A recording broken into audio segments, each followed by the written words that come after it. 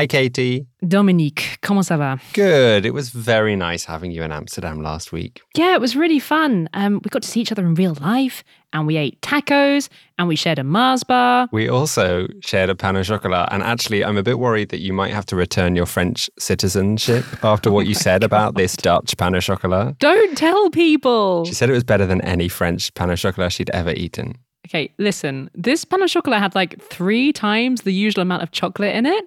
And it's made me rethink everything I thought I knew about pain au chocolats. I had a normal standard French one yesterday. It just felt really stingy in comparison. Well, I'm really glad that Amsterdam showed you its best pastries. But this week, we're actually going to be heading to France for the show because, as probably everyone knows, it was the first round of the French presidential election, with Emmanuel Macron running for a second term. He made it into the second round, where he will face the far-right politician Marine Le Pen.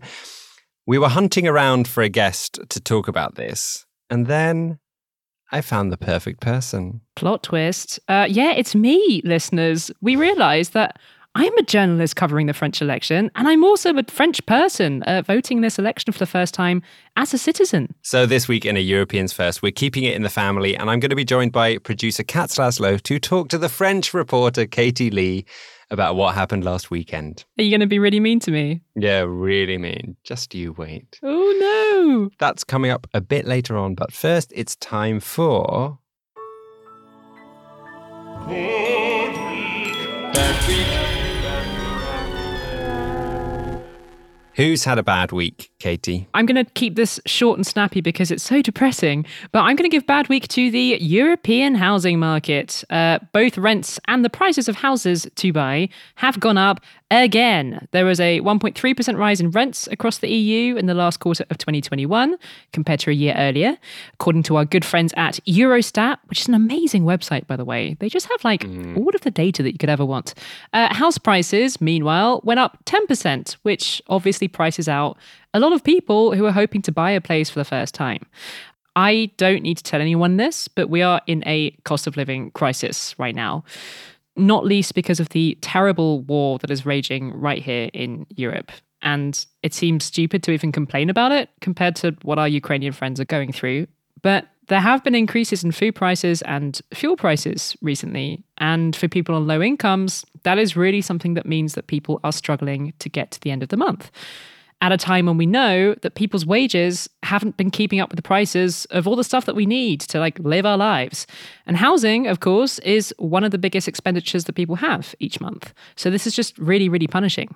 Are these price increases uniformly spread across the EU, or are there certain parts of the continent where it's particularly bad? There's some places that have suffered a lot worse than others, actually. I'll put a link to the Eurostat article in the show notes, because it kind of gives a long view of how things have changed over the past decade, not just quarter to quarter.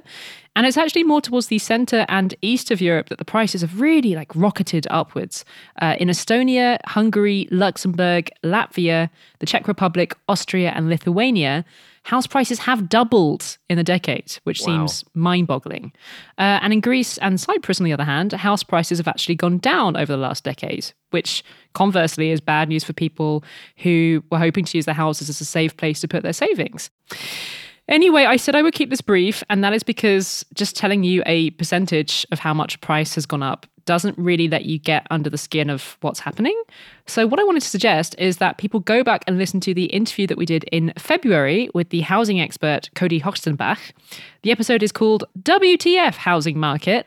And I just thought that Cody spoke so well about how messed up things have got in housing that all of these depressing figures were just a good excuse to remind everyone to go and listen to that interview. One thing that I really like in particular is how Cody talks about how cities can only really be interesting places to live if creative people can afford to live there. It's just a really good interview, so go and check it out. Do that. Who's had a good week? It's been a good week for San Marino because this microstate made the news for a first in world history this week. They appointed the world's first ever openly gay head of state. His name is Paolo Rondelli, and he was elected as one of 2 captains regent, a dual job of head of state, a kind of job share. And he's now the first openly gay head of state in the entire world. Captain Regent. That's a cool job title. Yeah, it's pretty snazzy. There was some very nice news to come out of like a super tiny country. I know that it's really, really small, but how small is San Marino? It's got a population of fewer than 35,000 people, so it's really tiny. And it is the world's oldest surviving republic.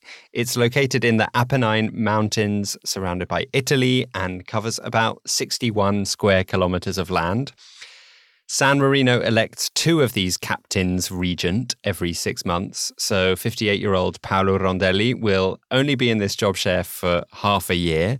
But in that half year, he's immediately broken a very important record with his election. Wow, 6 months. That is quite a short tenancy. It's a lot shorter than the French election. What kind of powers will he have for these 6 months? Not many, to be honest. The position is mainly seen as symbolic to represent the country and uphold the constitution. But they do get the title of Excellency. I have to be honest, when I heard this news, I was a bit surprised that there hadn't been an openly LGBT plus head of state anywhere in the world already. But then I realized that all the examples I had in my head were actually heads of government. Right. For example, the current Prime Minister of Serbia and the Prime Minister of Luxembourg at the moment too. So it does actually seem to be a world first. Is San Marino seen as like a generally quite good place for LGBT rights or not really?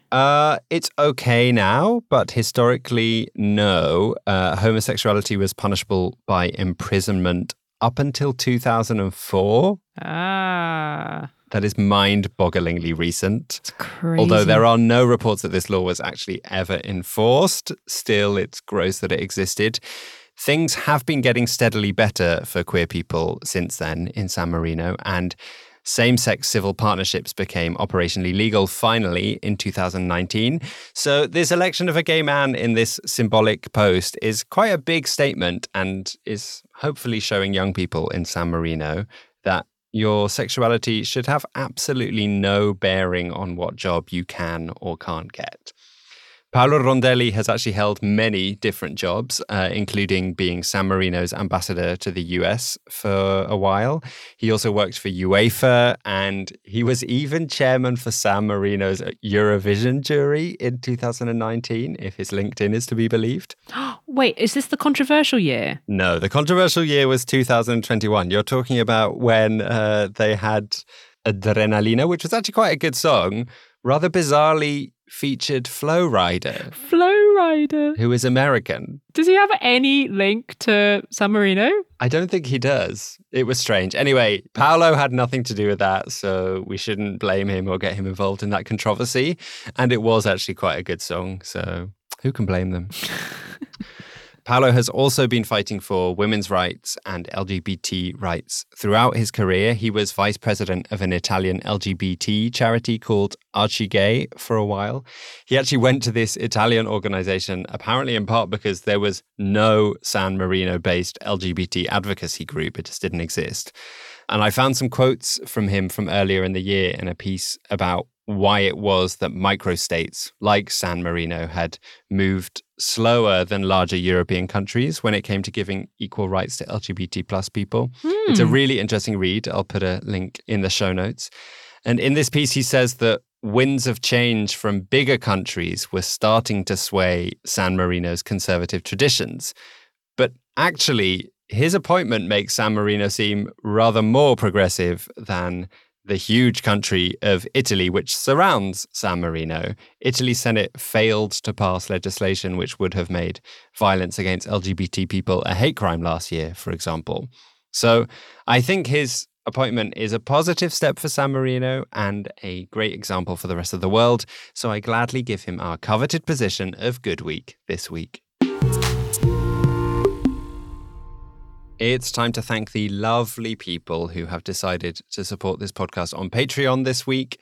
Thank you to Romy Hollenberg, Ariel Brunner, Greta Bradford, Ivo Andrić, and Jerne Virag for increasing his pledge. Yeah, given the aforementioned crazy inflation thing, we're actually hoping to start paying our producers and ourselves a little bit better to help everyone deal with that. And we know that money is tight for a lot of people right now. But if you enjoy this podcast and you have a couple of bucks to spare every month, we would love it if you could subscribe to support us. You can find all the info at patreon.com/Europeans Podcast.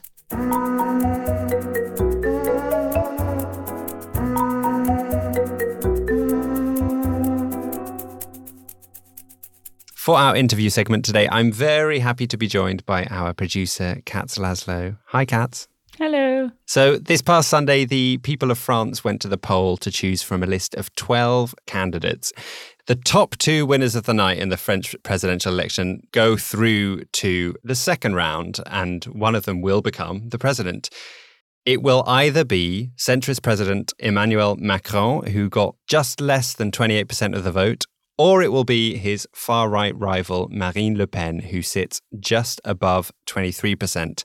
That second round will be on the 24th of April, but today we wanted to look back on what happened last weekend and speak to one of the people who was actually in the voting booth. C'est moi. Yes, Katy, how was it? How did it feel voting so soon after securing French citizenship? Do you know what? It felt really good. And I was sort of like giddily clutching my little election card as I went to the polling station.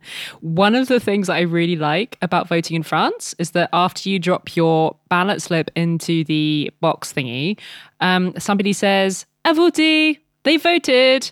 And it's just this nice little announcement to the room. I think we should have it at all elections. That's really performative. Yeah, it's a little bit theatrical and must get really annoying for people with like tens of thousands of people visiting their polling station in a day.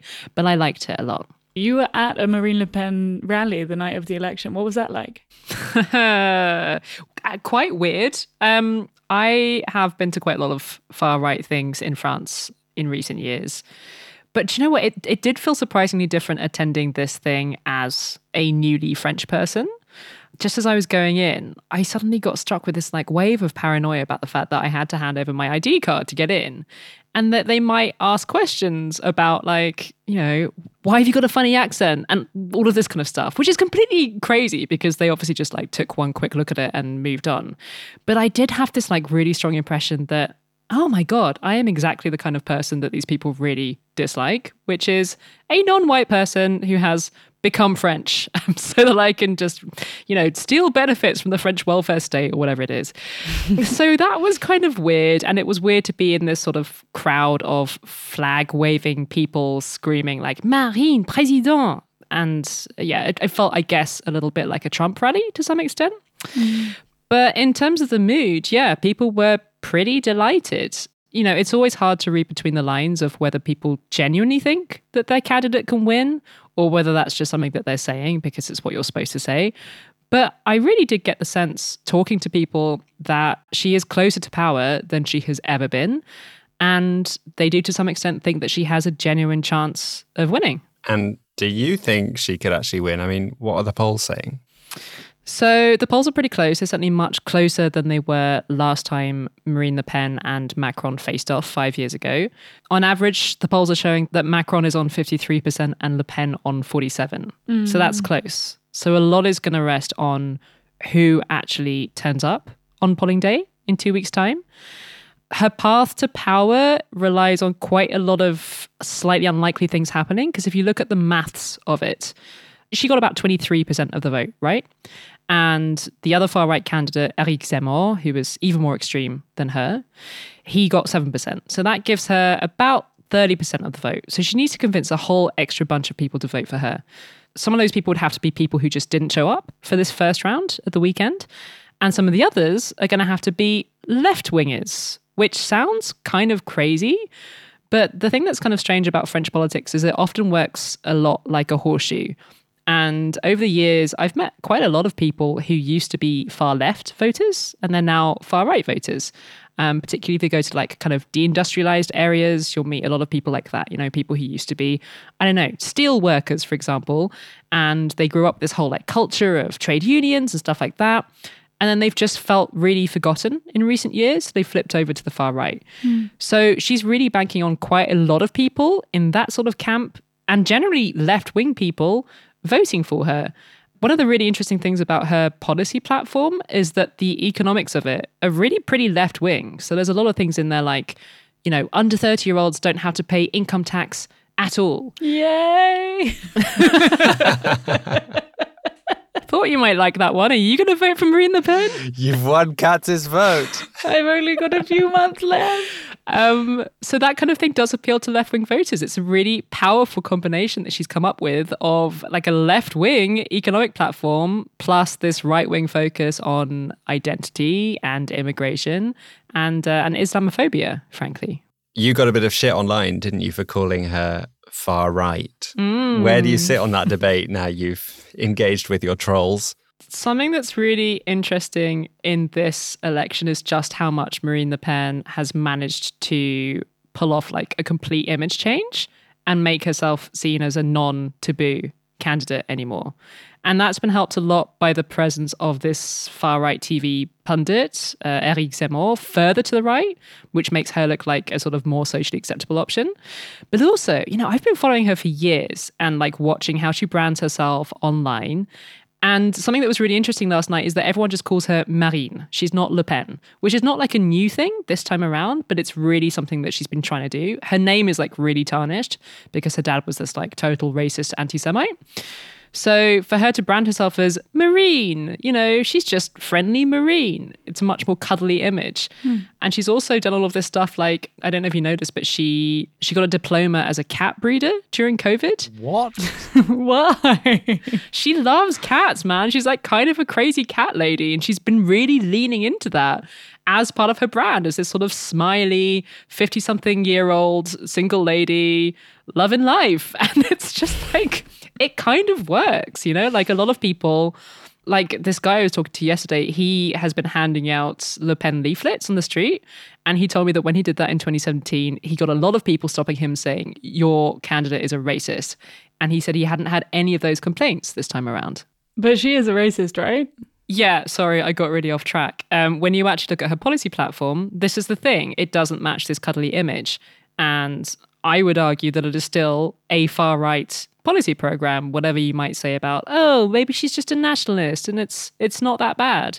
I mean, one of the most terrifying, in my opinion, policies is that she wants to ban Muslim women from wearing the veil in public, even just like a hijab. And there's nothing in there about, banning people from wearing the cross in public or Jewish men from wearing a kippah. So it's really like singling out this minority, Muslim women, for attack. And that to me is pretty scary. She also wants to bring in this policy of what her party call national preference. This idea that you would be able to give French citizens preference over other people who are here legally for things like housing and jobs. And that is, currently illegal, but I think would mean a really big change in just how life operates here in France. Yeah, it's interesting what you say about the horseshoe, because there's a quite far left party in the Netherlands who's pro-banning headscarves in public as well. So turnout was down 4.4% in this election compared to last. Why do you think fewer people are coming out to vote? It's not a new thing this time around. This is like a really long-term trend in France that we've been seeing for decades. And it's also not just a French thing. I think it's true in a lot of Western democracies that people are either feeling like they can't be bothered to vote or that the system is broken and it just doesn't work for them. It's funny, I've worked with a lot of people in countries that don't have properly working democracies. So I do sometimes get really frustrated when people don't go and vote because it's like, why are people so ungrateful for this system, which I still think is not a perfect system, but it's kind of the best that we have. But if you want to look at it from a, more charitable point of view, it's like, why do people feel like this system just doesn't work for them or it doesn't feel like it doesn't give them a voice? And I spent a lot of Saturday walking around my neighborhood for a piece that I was writing.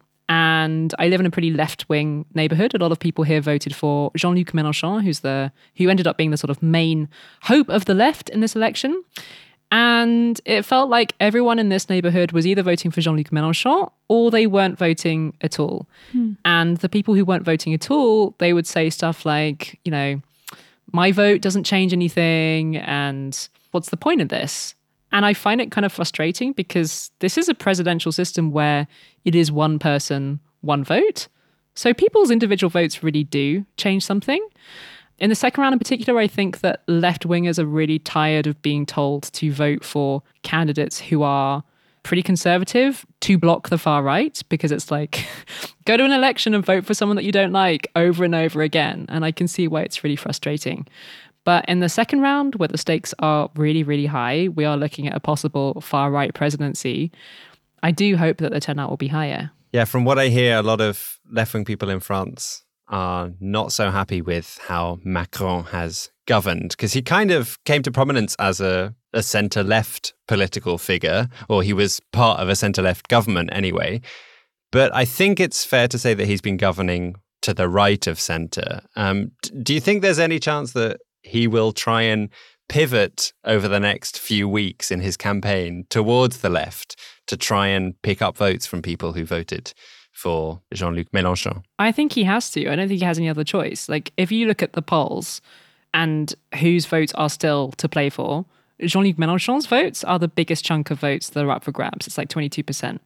And a lot of those are not super hard left people who really, really hate him, because those people are never going to vote for him. They see voting for Macron as not that different from voting for Le Pen, even though I would argue there's still quite a big difference. So there's quite a lot of centre-left people in there who will vote for him. But, I mean, you're right. He is going to have to try and convince these people that he hasn't secretly actually been a centre-right president all this time, after coming to power saying, I'm not going to be of the left or the right. I'm going to be something in between, something new and something different. Those people are really pretty jaded with his record. I mean, the campaign has started on this front already. Like on Monday, he went to the Hauts-de-France region, which is a deindustrialized region where a lot of people have started voting for the far left and the far right in recent years. So he's trying to show that these people are not forgotten. I think to his credit, even though I do agree that he has governed largely as a centre-right president for the last 5 years, he's done more on like the cost of living crisis and things like that than I think he has probably been given credit for in the last few weeks. So Marine Le Pen has been campaigning super hard on cost of living stuff and saying, I'm the only candidate who knows how normal people are suffering. And yes, the French government could be doing a lot more right now, but it's also been doing things like, you know, even me, for example, I got a €100 payment just landing in my bank account as a struggling freelancer saying, we can see from your tax records that you probably need a bit of extra money right now. Here's some extra money. That sounds amazing. So that was nice. And, you know, for non-urban people, one of the big things that the government's done in the last couple of weeks is to put a 15-cent subsidy, effectively, on every litre of like fuel at the pump. So he hasn't done nothing, and he gets criticized a lot for being a président des riches, a president of the rich, which I think has been true to some extent.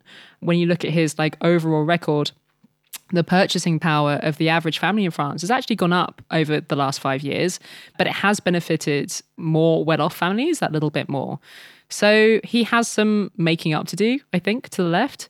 That's, I think, very much going to be the focus of the next 2 weeks for him. I think you are going to see the campaign shifting to the left a little bit, which in my view is welcome, because so far there's been a lot of stuff about immigration and identity and these sort of more right-wing talking points. And wokeism. Le wokisme, yes. One of the favourite words in France of these times. Is he also going to try and attack Marine Le Pen for being too cozy with Putin? Yeah, I think that's definitely something that's going to come up, because she's kind of got away with it for the last few weeks. What? So Éric Zemmour, this candidate that was even further to the right than she is, one of the reasons he did so badly, he only got about 7% in the end, was because he got really hammered by the fact that he has been saying really positive, glowing things about Putin for like ages, years in fact, and saying that France needed a French version of Putin.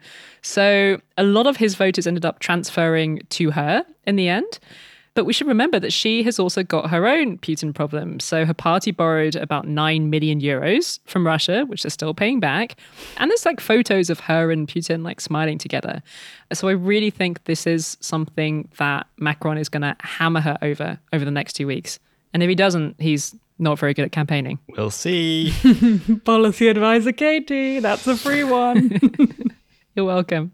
Obviously, the result of this election will have a big impact on the EU as well, because like France is the second biggest country in the EU, and Macron is kind of seen by some as like the de facto leader of the EU at the moment. What do you think a Le Pen victory would mean for the EU? I think it would be at least as traumatic as Brexit. Because, last time Marine Le Pen, she campaigned for a Frexit. This time around, she dropped that policy because, no offense to the UK, but it just doesn't look that attractive from over here. So she's no longer proposing that. But she would radically transform how the EU can operate. I think it'd be really paralyzing. So for one thing, she wants to drop EU contributions, which is a major thing. It's one of the biggest contributors to the EU budget as the second biggest economy in the EU. She also wants to prioritize an alliance with like-minded governments that are really big on sovereignty, in inverted commas, like Hungary and Poland. She's a really big fan of Orban, and she congratulated him very, very warmly when he got re-elected recently. Schengen as well, she wants to renegotiate it. She wants checks on goods that are coming in across the borders and some kind of checks on citizens. So that's free movement kind of blown out of the water. I mean, some people think that all of her suggestions, when you combine them, are a kind of Frexit without calling it a Frexit. And yeah, I don't want to make France sound more important than it is, because I really hate it when people talk like France and Germany are the only countries in the EU that matter, because it's not like that at all. But it is the second biggest economy. It's the second biggest population. And when you think about how influential Macron has been in trying to push this liberal agenda and closer integration between EU countries in lots of ways, it would just be a total sea change. I don't even have the words to describe how big it would be. I've seen some articles that are suggesting that in 2027, that could be the year that a far-right leader could possibly win the French presidency. How do you think about that possibility? It's something that I've started thinking about recently while I'm lying awake at night. Because we're so focused on the here and now and this election and what's going to happen in this election. But I did start thinking, maybe it was a couple of weeks ago now, this is the last election that Macron can run in, because you can only do 2 consecutive terms, right? And he has absolutely obliterated the centre-left and the centre-right. They're just nowhere to be seen. So Anne Hidalgo, the socialist candidate, she got less than 2% of the vote. Wow. The mainstream right-wing candidate, even though she was really pretty right-wing in the end, she got less than 5% of the vote. So those parties, even though they're still governing a lot of town halls across France, they're nowhere to be seen on the national scale. So, 5 years in politics is a long time. And you would hope that someone from the centre or the left would turn up within those 5 years and be a credible president. But if that doesn't happen, and you have to look at the long-term trends in France, which are more and more people voting for the hard left and the hard right in France, I think it's a real possibility. Sorry to end things on a terrifying note. That's me done now. Maybe an apocalypse will come along and change everything. Maybe we won't even be here. Ah!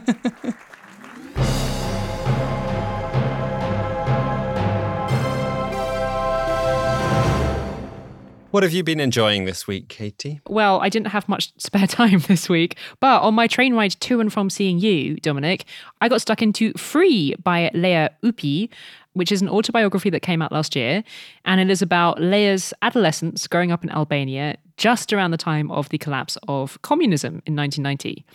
And it's just one of those books that immediately sucks you in, because she just draws this world so vividly. And how all of the ideas that she grew up with about what socialism was and what a good society was and what it meant to be free, all of that just got wiped away basically overnight. Leah is a really lovely, engaging writer. It's a really funny book, even though it's about something really huge, this overnight transformation of society as people knew it. And I really, really recommend it. And if you can't get hold of it, might I suggest that you check out an episode that we made last year. Yes, I am opportunistically plugging my own podcast. But we made a beautiful episode called Sarah, which is also set in 1990s Albania at this time of huge transition. And it's about what that looked and felt like. And tasted like, in fact. It's a food-related episode. I will put the link to that episode in the old show notes. I think we've used up all our tokens to refer to past episodes for the next 3 months. No more self-promotion. What have you been enjoying? I went to see a very impressive Austrian film this week called Große Freiheit, or Great Freedom. It's a story set in post-war Germany that follows a man who is in prison for having had sex with men. It's a really painful, sad story that is also kind of subtly romantic in its own way. It plays a lot with flashbacks and flash forward, which I often find really annoying when I'm watching a film, but in this case, it's so effective. I've not ever seen it done so dramaturgically effectively. It won a jury award at Cannes in 2021, and it's now on cinema release in a few European countries, including the Netherlands, Ireland, Poland, and Sweden. It's also coming up on Mubi in the UK soon, so go hunt it down. It's really moving.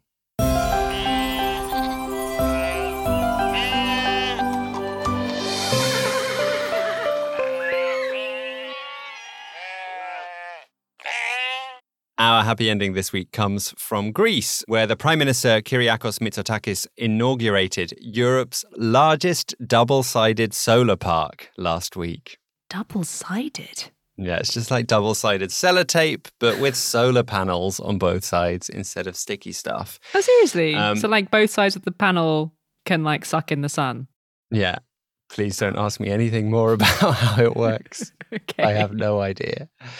Let's just be happy about it, okay? The solar park has a capacity of 204 megawatts, which is going to provide energy for a whopping 75,000 households. Mitsotakis used this inauguration to announce that Greece would be speeding up the permit process for offshore wind parks as part of a strategy to accelerate Greece's transition to renewable energy sources. This solar park could power like twice San Marino. That's so true. Amazing. Greece is currently a bit ahead of its targets for renewable energy, and it hopes to have at least 35% of its energy coming from renewables by 2035. So some happy energy news for all of us, much needed. We will be back next week when hopefully I will have slept a bit. In the meantime, you can find us on Twitter @EuropeansPod and Instagram @EuropeansPodcast, where there's a lovely picture of me and Dominic smiling with our dodgy British smiles. You can also email us at hello@europeanspodcast.com. We really do love receiving your emails, even if we're not always that good at replying quickly. We do try our best. The show is produced this week by me, somehow, in the midst of everything else. And our team also includes the wonderful Kat Laszlo and Wojciech Aleksiak. We are members of the Are We Europe audio family. Go and check out their other audio offerings at areweeurope.eu/audio-family. À la prochaine! Arrivederci.